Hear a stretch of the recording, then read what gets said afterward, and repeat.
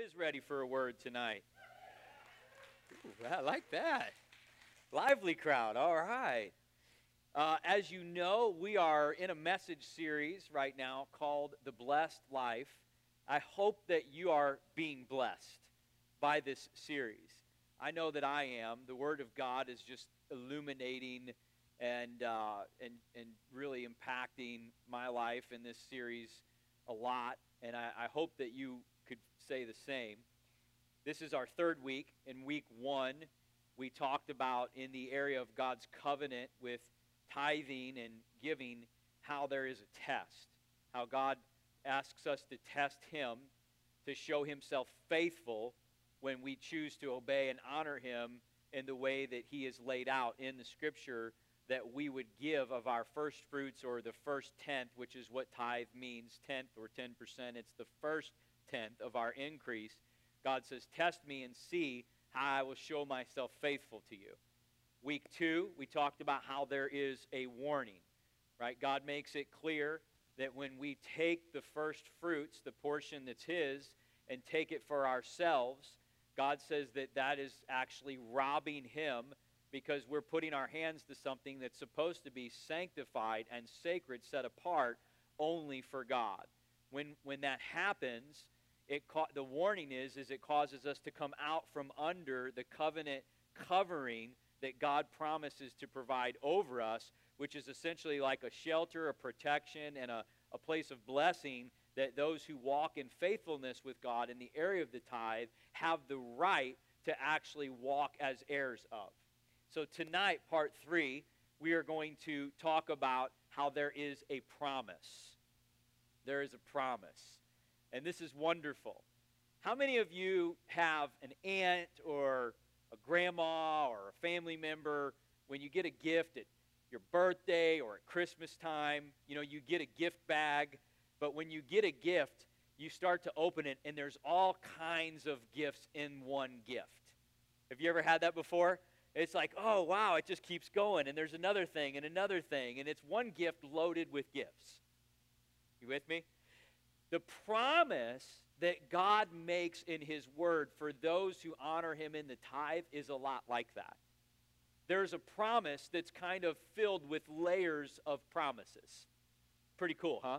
Isn't that awesome about God? I mean, He's always willing and wanting to bless your socks off.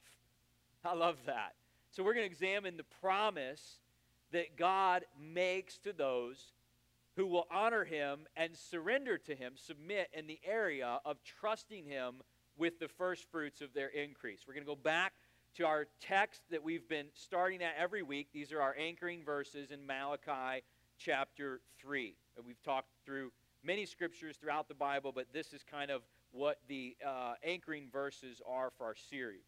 So let's read those tonight one more time, and then next week is going to be week 4. We're going to close it out. Pastor Mike's actually going to be speaking about stewardship and the importance of managing and stewarding our resources as well. We know that the tithe is essentially like the foundation of where we begin in the area of our resources, but managing and stewarding our resources that we have, how many know that's also incredibly important to God continuing to provide more for us to work with and do things with, right? Faithful in little, faithful in much. So that's a concept of stewardship, and Pastor Mike's one of the best when it comes to just managing and stewarding and being resourceful. He's our executive pastor, oversees all of our operations, and I assure you it's for a reason. He's very gifted in that area, and so I would say, as far as teaching goes, this is in his wheelhouse. So I hope you'll enjoy that. But tonight, we're going to talk about Malachi chapter 3. There is a promise. Let's read beginning in verse 6. For I am the Lord, and I do not change. Therefore you are not consumed, O sons of Jacob. Yet from the days of your fathers you have gone away from my ordinances and not kept them. Return to me, and I will return to you. That's the theme of Malachi. The Lord is saying, return to me. Get back to a place that you once were, and I will return to you, says the Lord of hosts. But you said, in what way shall we return? They're playing naive here, or ignorant. What are you talking about, God? He says, will a man rob God? You have robbed me. But you say, in what way have we robbed you? In tithes and offerings. So you are cursed with a curse, for you have robbed me, even this whole nation. Bring all the tithes into the storehouse, that there may be food in my house. Try me now in this, says the Lord. There's the testing. See if I will not open for you. Here comes the promises. See if I will not open for you the windows of heaven, pour out for you such a blessing that there will not be room enough to receive it. I will rebuke the devourer for your sakes, so that he will not destroy the fruit of your ground. Nor shall the vine fail to bear fruit for you in the field, says the Lord of hosts, and all the nations will call you blessed, for you will be a delightful land, says the Lord of hosts. Lord, we just ask you tonight to speak to us, God. We want to live under your covering. We want to live in your promises, God. Help us to see by the truth of your word what your ways are, and help us, God, to align our ways with your ways. We require your grace even to accomplish this, Lord. For apart from you, we can do nothing. But through you, God, nothing is impossible. Help us to step into a lifestyle of living according to a supernatural economy. A lifestyle which you invite us into, a lifestyle which we must access by way of faith and by understanding truth. Help us to see that clearly tonight. I pray that you would minister to each and every person right where they are, in their heart, in this season of their life, through all of the experiences that have shaped their perspective to this day. God, would you minister uniquely and in a custom way as you so amazingly do every time. Would you do that tonight, Lord? We give you place and permission. In Jesus' name, amen. Amen. Well, so we're talking about a promise. And so let's break this down layer by layer with these promises, or the promise that has multiple bundles to it, if you will. The first point, if you're taking notes, let's talk about is the devourer. I'm sure you caught that. Probably if you've been in church for more than a few months, you've maybe heard that phrase used, that God will rebuke the devourer. What does that mean? Let's plow into that. Let's get some spiritual depth and some substance in this whole teaching and this truth right here about the devourer. So if you do a word study in the Bible around devourer, you will find that it's used in many places. Most often, it is used to describe locusts. Y'all know what? I just saw one of those the other day, right? Isn't it however many years there's like a bunch of locusts that come, or every now and then you still see a couple here and there, right? Or cicadas or whatever they call them.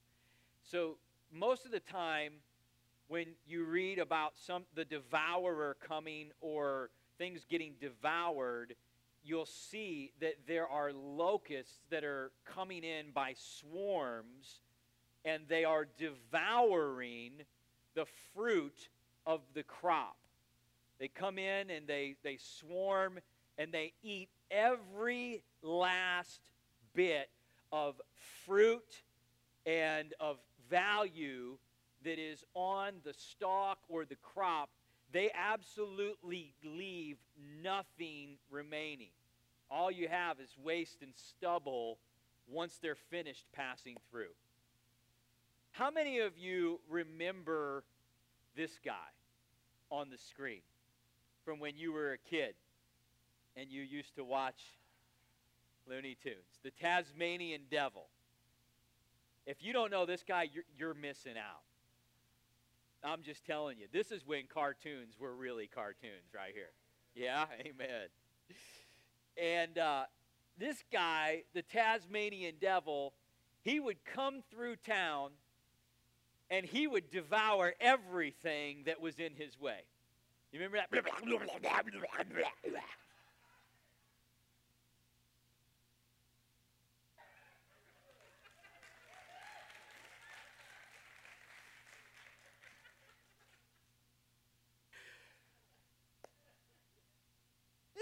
kind of like the devourer right here.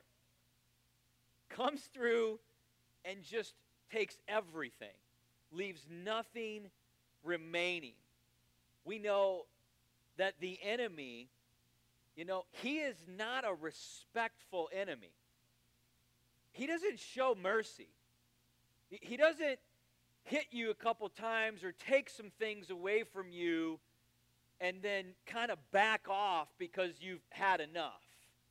I mean, there was even a time where there were considered to be rules of war, right? Where there were certain things that if they were done, even in a time of war by any particular nation, that they would be charged afterwards with war crimes.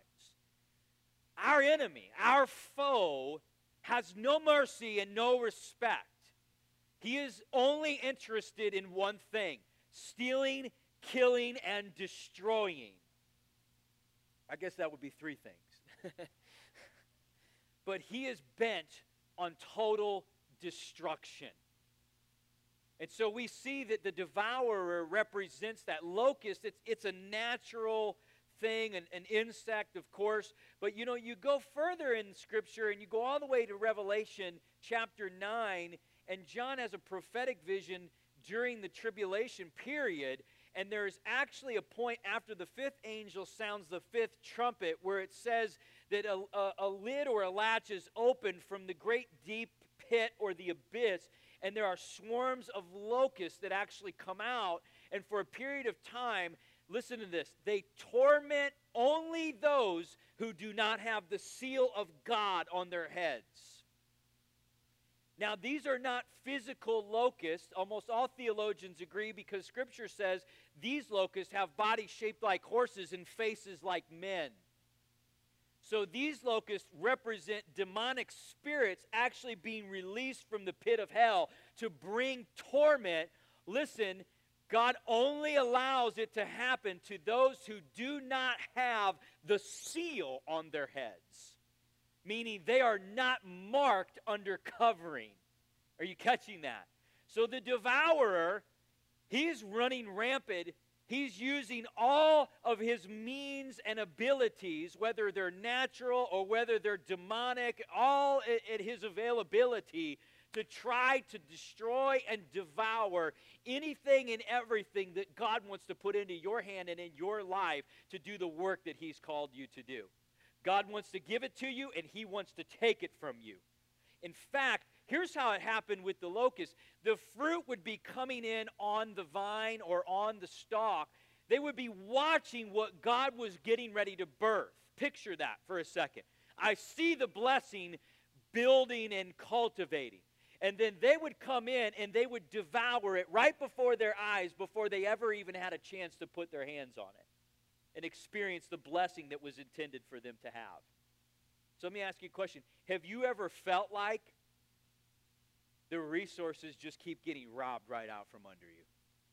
Have you ever felt like things are just being taken from you left and right before you're ever actually even really able to use that resource or that tool or that provision to accomplish what God is wanting you to accomplish?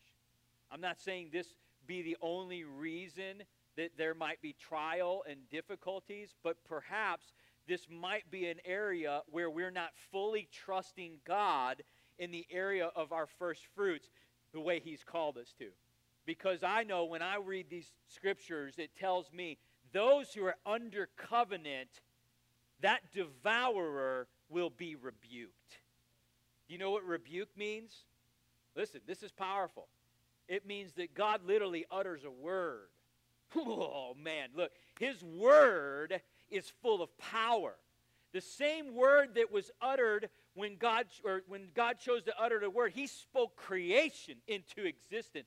That same God is uttering words when the devourer tries to come and take what he wants to give you. He says to rebuke, it means to stop or put an end to. So what happens when we're in covenant with God and the devourer tries to show up to take what's ours, God literally steps in and stops hell in its tracks. He says, I command the destruction to halt. There will not be any destruction or devouring permitted here in this area, in this space of this son or daughter's life, because they're marked by a seal and they're under a covenant, and you're not allowed to come any further, devourer. Oh, hallelujah. And so we know that to rebuke, it means to put an end to or stop. Locusts, they would get into everything. In fact, they were considered unstoppable, or they would have a path that was unalterable. They would even, when they would come through an area like a city, they would even get into the bedroom chambers of the homes. So my point is that the devourer must be stopped by a force that's greater than he.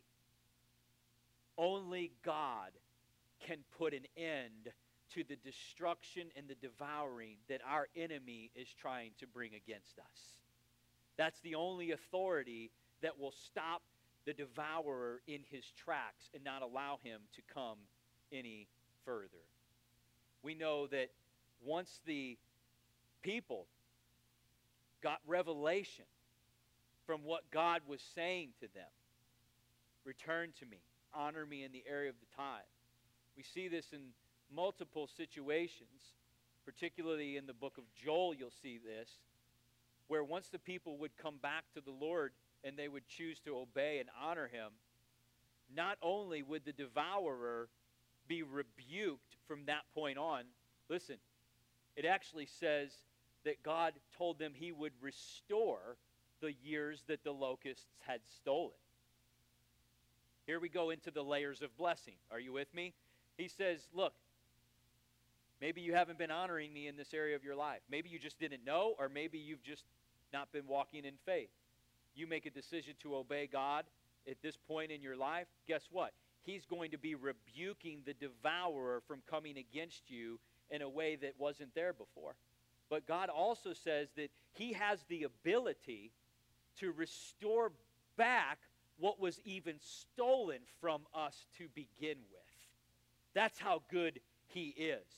And you see, this is kind of a whole part of God's character, is that he wants to restore all of the areas in our life that have been broken and marred by sin in our past.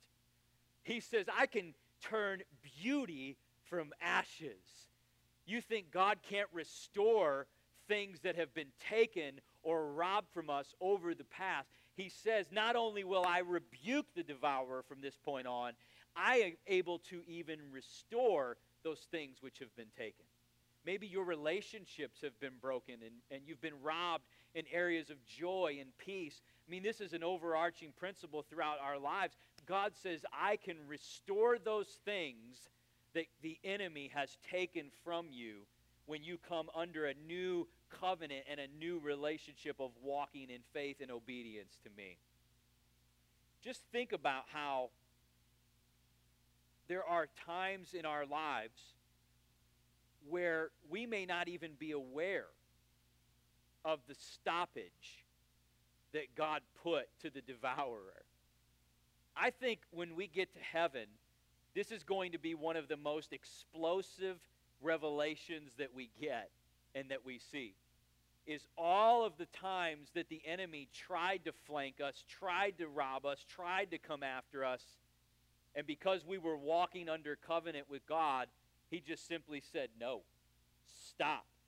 And we continued to enjoy that veil of protection without maybe even being aware of the attacks that were being stopped that the enemy tried to bring against us. Maybe your vehicles last a lot longer than they should. Maybe your air conditioner's not breaking down. I don't know.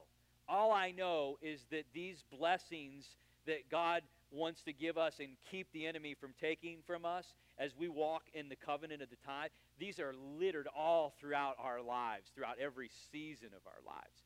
And I don't know that we even have the ability to see most of them when they're happening. The devourer. So the second point in the promise, would be the windows of heaven. The windows of heaven. He says, I'll open up the windows of heaven and pour out for you a blessing so much that you won't be able to contain it. Windows mean a portal or a gate, right? We know there's not actual windows up there in the sky, but spiritually speaking, there are. And what God is saying is, when you honor me in this area and you walk in faith in this area, I'm literally going to throw open the gate, and I am going to release blessings from a supernatural realm that are going to pass through this portal or gate, and they're actually going to be manifested and experienced and realized here in this natural world that you're walking in. In fact, that's the only way that they can pass through to you, is if I open a gate or a window that is able to release from heaven what I want to give you here in this world to do the work that I want you to do. He says, I'll open it out. And then he says, I will pour it out over you. This I love. Anybody ever been to a big Highland Reservoir lake, like on Truman or Lake of the Ozarks or Table Rock, something like that, right? You ever go down to the dam, on the other side of the dam, when they open up the floodgates? Have you ever seen that? It's pretty powerful. You can feel the power and the energy when those floodgates are flung all the way open, and every floodgate is open when they're generating power. It's just the sound and the power and the disruption in the water. It's pretty intense. Well, the NIV translation actually doesn't say, I'll pour out a blessing for you. It actually says, I'll throw open the floodgates. That's pretty cool, isn't it? Meaning the force of this, the power by which I am ready and desire to release blessing to you, it's going to be so intense, this is key, that you can't contain it. That's a very important part of the promise, because that's kind of an instruction too. You see, let me say it this way.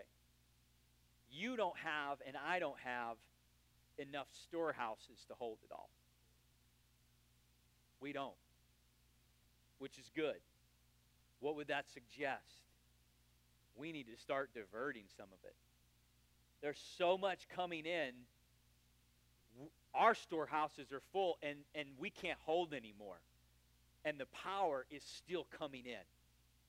Almost like we got to start digging little tributaries and little offshoots to start diverting more of this water and these resources that are coming in. Where? To all of those areas where God wants to use us to be generous. To all these other places where God says, I'm giving you absolute abundance that you can't contain. There's a reason you can't contain it, because I don't want you to keep it all for yourself. I want you to spread it around. I want you to be blessed, to be a blessing. Hallelujah. You see, when we look at this kind of design that God has, he says there's the tithe, the first fruits. And here are the promises that come along with that. But then you also see kind of another level that God's calling us to, and this is where the abundance and the extra that we can't contain comes in. He says, I want you to be generous. There are places in Scripture where we see, even Israel in Exodus, it says that they came in and they called free will offerings.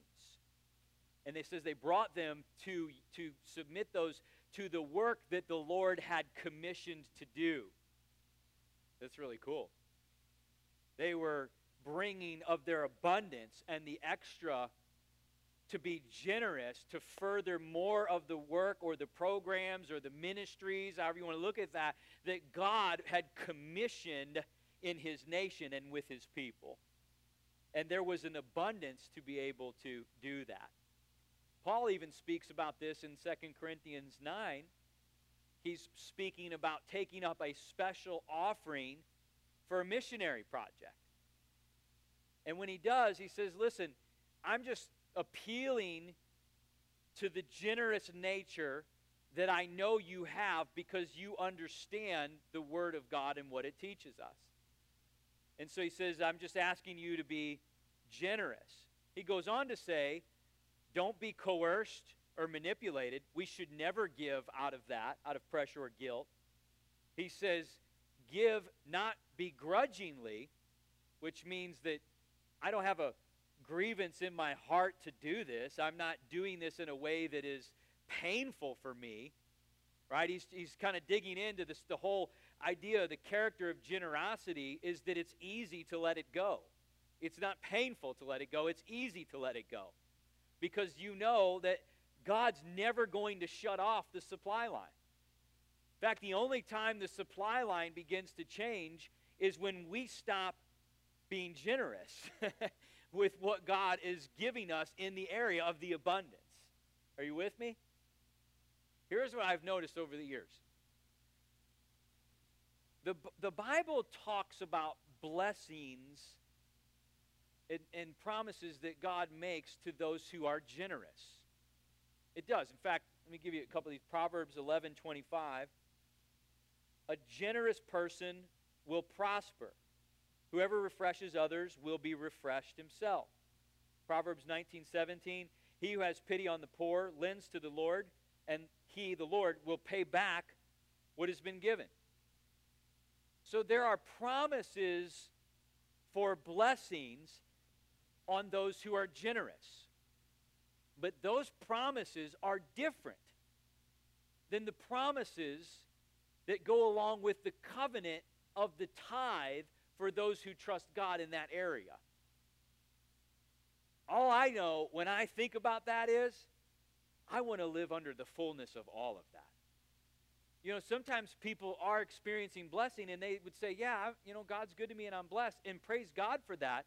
But there are times where there's blessings that are coming to them because they're generous, but they are not actually walking under covenant of the tithe.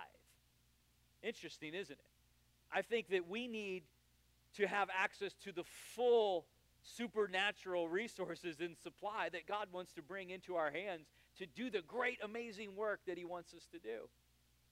You know, there is even a spiritual gift of giving.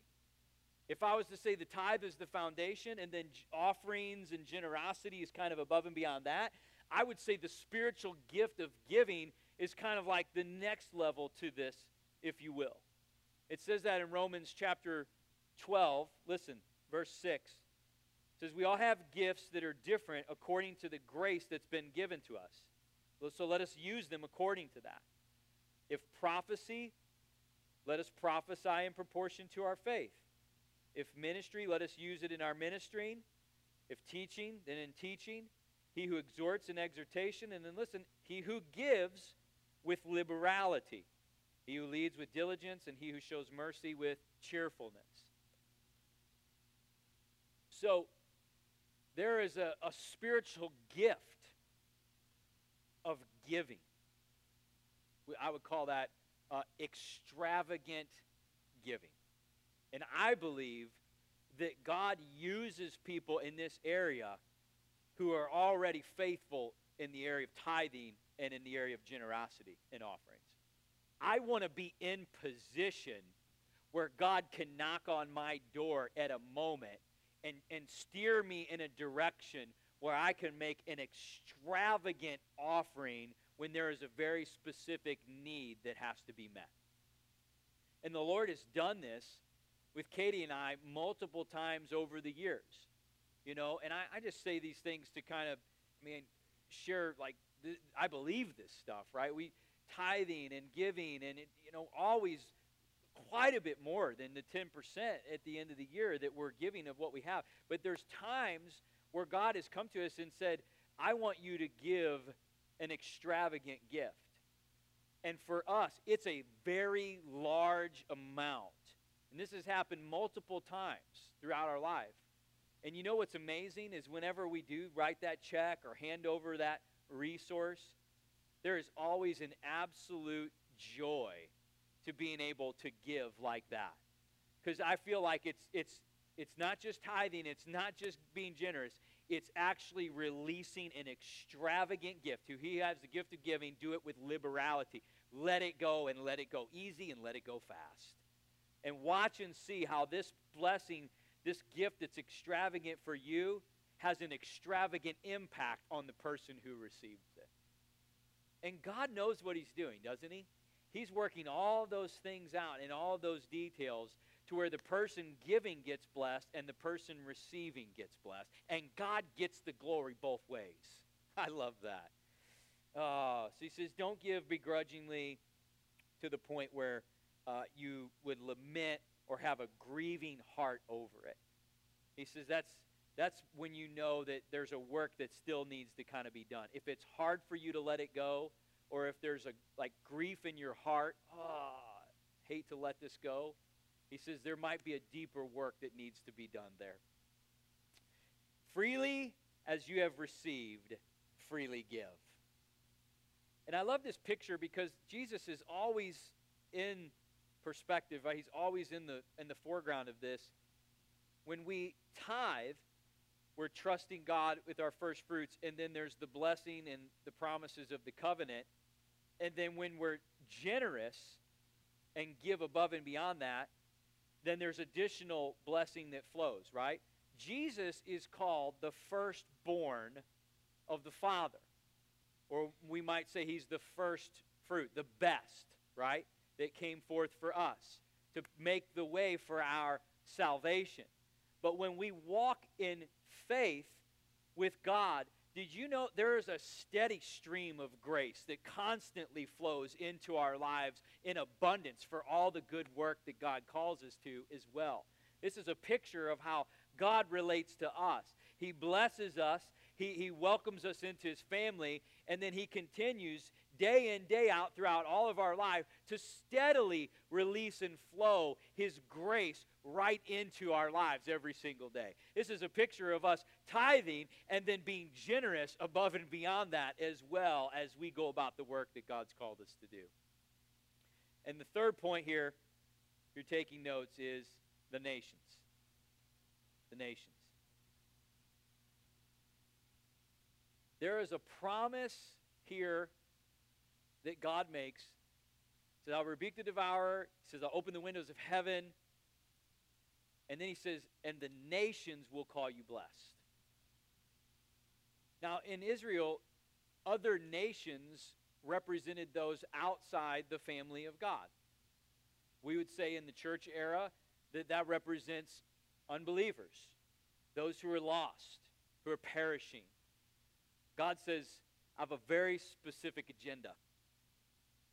I am going to bless my people who walk in covenant with me so extravagantly that I'm going to display my goodness to the outside world through that extravagant generosity to my people. It's going to be so extravagant that it will actually be a witness and a testimony to those neighboring nations around them. That's really, really powerful. Think about that. How extravagant does God really have to be to get the attention of a secular world, materially driven, in such a way that says, that is so amazing and so extravagant. And folks, I'm not just talking about money. I'm talking about joy and peace and stability and security and all the things that people are lacking in the fallen, broken world out there today. That God is so extravagant to us as children as we walk in obedience to him that it literally happens in a way where the world around us is like, oh my gosh, that is absolutely unbelievable what's happening in the life of that person. God says, that's how much I want to bless you. I wonder, is that happening in my life? Right?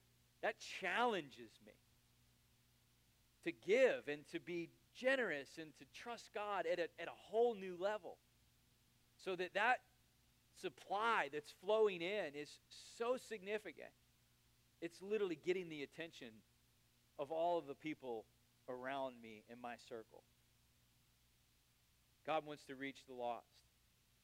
Listen to this in 2 Chronicles chapter 31, verse 5.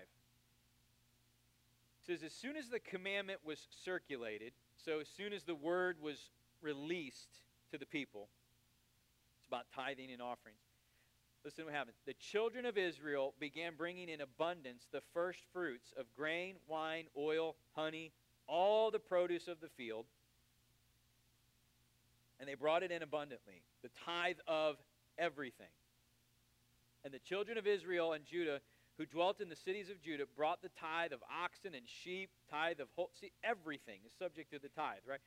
Of all the holy things which were consecrated to the Lord their God, they laid them there in heaps. In the 3rd month they began laying them in heaps, and then they finished in the 7th month. I'm going to come back to that because that's very significant. Verse 8, when Hezekiah and the leaders came and saw all the heaps, and they blessed the Lord and his people Israel, Hezekiah then questioned the priests and the Levites concerning the heaps. So all these resources everywhere. What's going on? Verse 10. And then Azariah, the chief priest from the house of Zadok, answered him and said, since the people began to bring the offerings into the house of the Lord, we have had enough to eat and have plenty left, for the Lord has blessed his people, and what is left is this great abundance. So when the people of God are honoring God through this lifestyle of trusting the Lord with the first fruits and being generous in offerings, do you see what's happening? Everything that is possibly needed in the house of God is available, and there are heaps of abundance left over to where now we could focus on delivering resources and ministry to the outside neighboring places around us as well. This is a picture of God's intention for his church. That it would be fully supplied, fully equipped, and fully resourced beyond any other organization on the planet with everything that's needed in every season to provide for God's house, his people, and all those around that God wants to bring the resources to minister and show himself real to them as well. That's why it said in the first season, in the 3rd month, and then in the 7th month, it represents the beginning and the end of the harvest cycles. There was wheat, there was barley, and then there were the grapes of the fall. All harvests were being reaped and the tithes brought in, and in every single one of those from beginning to end, there was abundance through each and every one of those seasons. If you know this about Jesus, you know that he came and fulfilled those beginning feasts and festivals, Passover and Pentecost. His return will fulfill the fall festivals of trumpets and ingathering and tabernacles. The point is that through every season and generation on the face of the earth, God says, I intend to bring a full supply line of resources and abundance into my house so that my people can be a beacon of light for a hurting world outside around them. He says, I want my people to be a reflection of me. I want my people to be a reflection of my extravagant generosity to them. I want them to reflect that to the world around them. And that will be a witness. And they will say, when they witness that, the God in Israel is the true God, he says. That Jesus, he's for real. I hear it. Do you hear it? I hear it echoing in our world today. All the unbelievers, all the naysayers, all the people caught up on the high and lofty mountain of the world system right now, things that they cannot figure out and solve. All of a sudden, the people of God are so resourced and so blessed that they're turning their eyes and ears and saying, that Jesus is for real. Because we've seen something that defies all the natural logic that we've been subscribing to. And folks, I'll close with this thought. You know that giving and being generous and giving more and then receiving more makes absolutely no mathematical or practical sense. Think about it. I'm going to give more away and I'm going to have more after I do. It makes no mathematical or practical sense, and that's exactly the point. Because God says, I've chosen the things that the world calls foolishness to confound them. I've chosen the things that are considered weak and abased to actually put to shame those who think they're mighty. I've said that I have a way of living that's supernatural, that is not a part of the world's economy and world system, and I'm inviting you to step in and live in that place. Ezekiel had a vision of the millennial temple, of the time when Christ has returned. And in the millennial temple, do you know that we still see offerings being brought by people and priests bringing offerings before the Lord?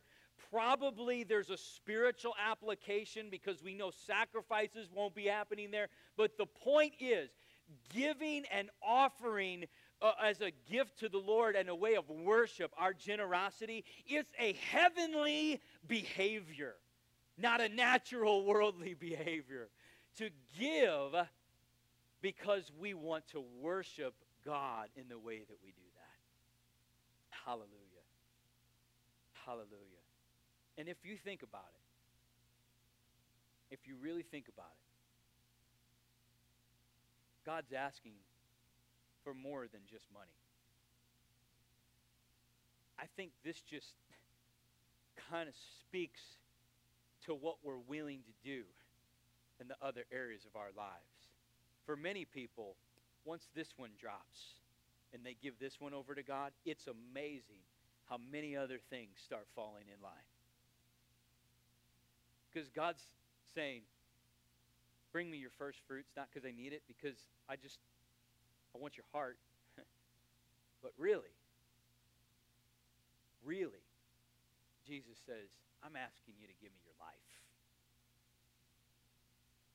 I gave it for you. I'm asking you to give your life to me. Let me call the shots. I have a better way. When we put him first like that, there really is no area of our life that we're not willing to surrender. When we see in the truth of his word the instruction made clear by way of revelation or unveiling by the Holy Spirit to us. I see it now, Lord. He's saying, I want you to live like that, full surrender in every area of your life. Because if you get held up and you push back and you hold on or you tarry, it's really just going to kind of delay or mess with this whole plan that I have for how I want to use you. The fullness of this purpose that your life is meant to be is only lived out under a mode of surrender and submission. This is an area that tests our heart. This is an area that God says there's so much more than money. When you trust me to give of your treasure, I'm getting your heart in a way that's going to allow me to do some amazing things after that. And I close with that. In fact, I would just ask you to kind of bow your heads here and close your eyes. And I want you to think about this. Is there any area of your life that you feel like perhaps you have not surrendered to God? I know this is a message about tithing and giving, and so that's perhaps the area for a lot of people, but this message really is meant, I think, to convict us about surrendering everything to God. Is there an area in your life that you have not surrendered to him?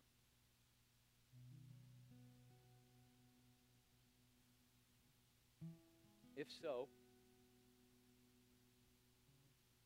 why? Do you trust him?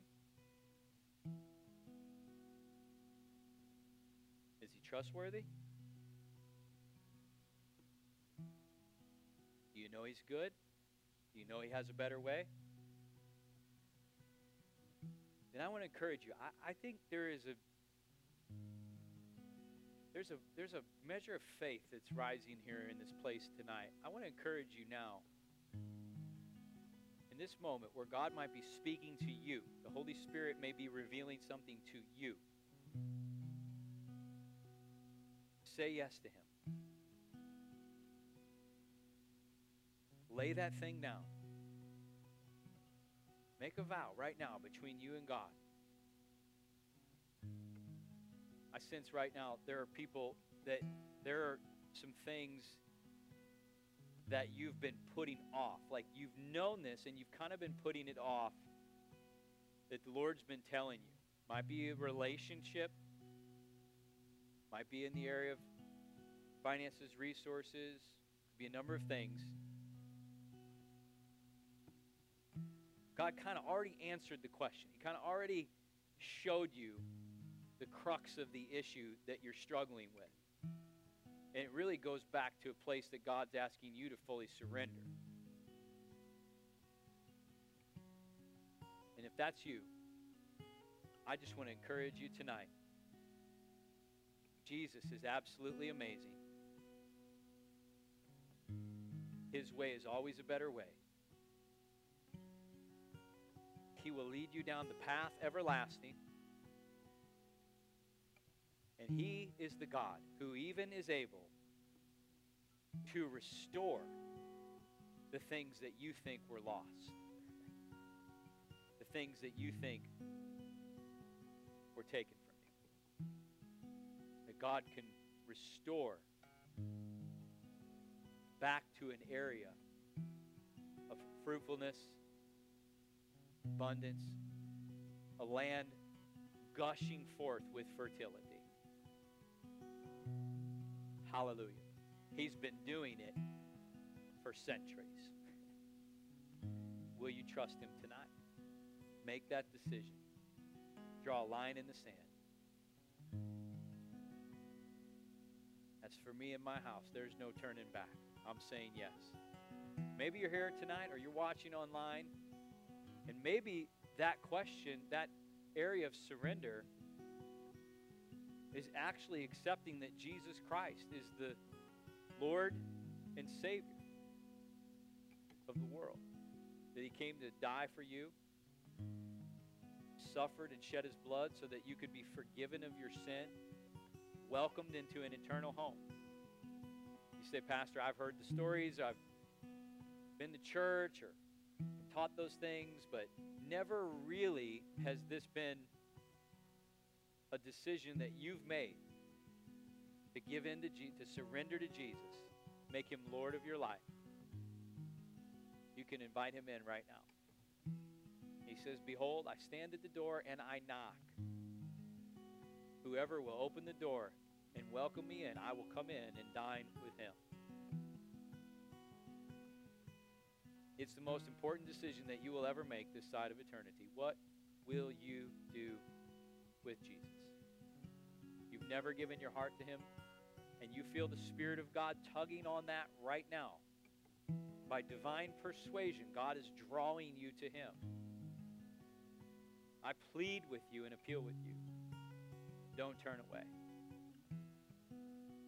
Fall fully into His arms tonight, and you'll never look back, I assure you. You say, Jesus, I ask you to come into my heart. Fill me with your life, with your Spirit. Make me a new creation. I want to live for you and you alone. Jesus, would you forgive me of my sin? Wash me and make me clean. Help me to walk in that security and confidence in knowing that I am your child. You made me and created me uniquely and special to accomplish a purpose on this earth that no other could fulfill. And God, I need you.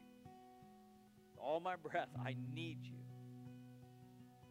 in order to walk that out. In Jesus' name. Everybody says, amen. Amen. Listen, if you're here tonight and you prayed that prayer, you asked Jesus into your heart. Maybe you're watching online and you made that decision to accept Christ. Possibly you want to get back to walking with Jesus. You've been down a broken road and you want to get back to walking with him. We're here to help you do that. The local church is there to help you walk out your destiny, your purpose. We would love to connect with you. I want to encourage you as our prayer team comes down to the altar here this evening. You say, I made the decision to give my life to Christ. While we worship one more time before we go out of here, would you come down and just share that decision with one of these wonderful folks at the altar and ask them to just pray with you, encourage you? Or maybe you're here tonight and you need prayer for something else. Whatever it might be, we don't want anyone to leave without an opportunity to receive ministry, be prayed for. Online, just throw the praying hands in the comment section, and we've got folks who will connect with you virtually right there where you're at. The rest of us, let's just stand to our feet. And I announce to you, God is a good God, isn't he? He's an extravagantly generous God, and he says, I will equip you to do every good work that I'm calling you to do. Let's be blessed, let's be generous, and let's reflect the nature of God to a world that needs to see that right now.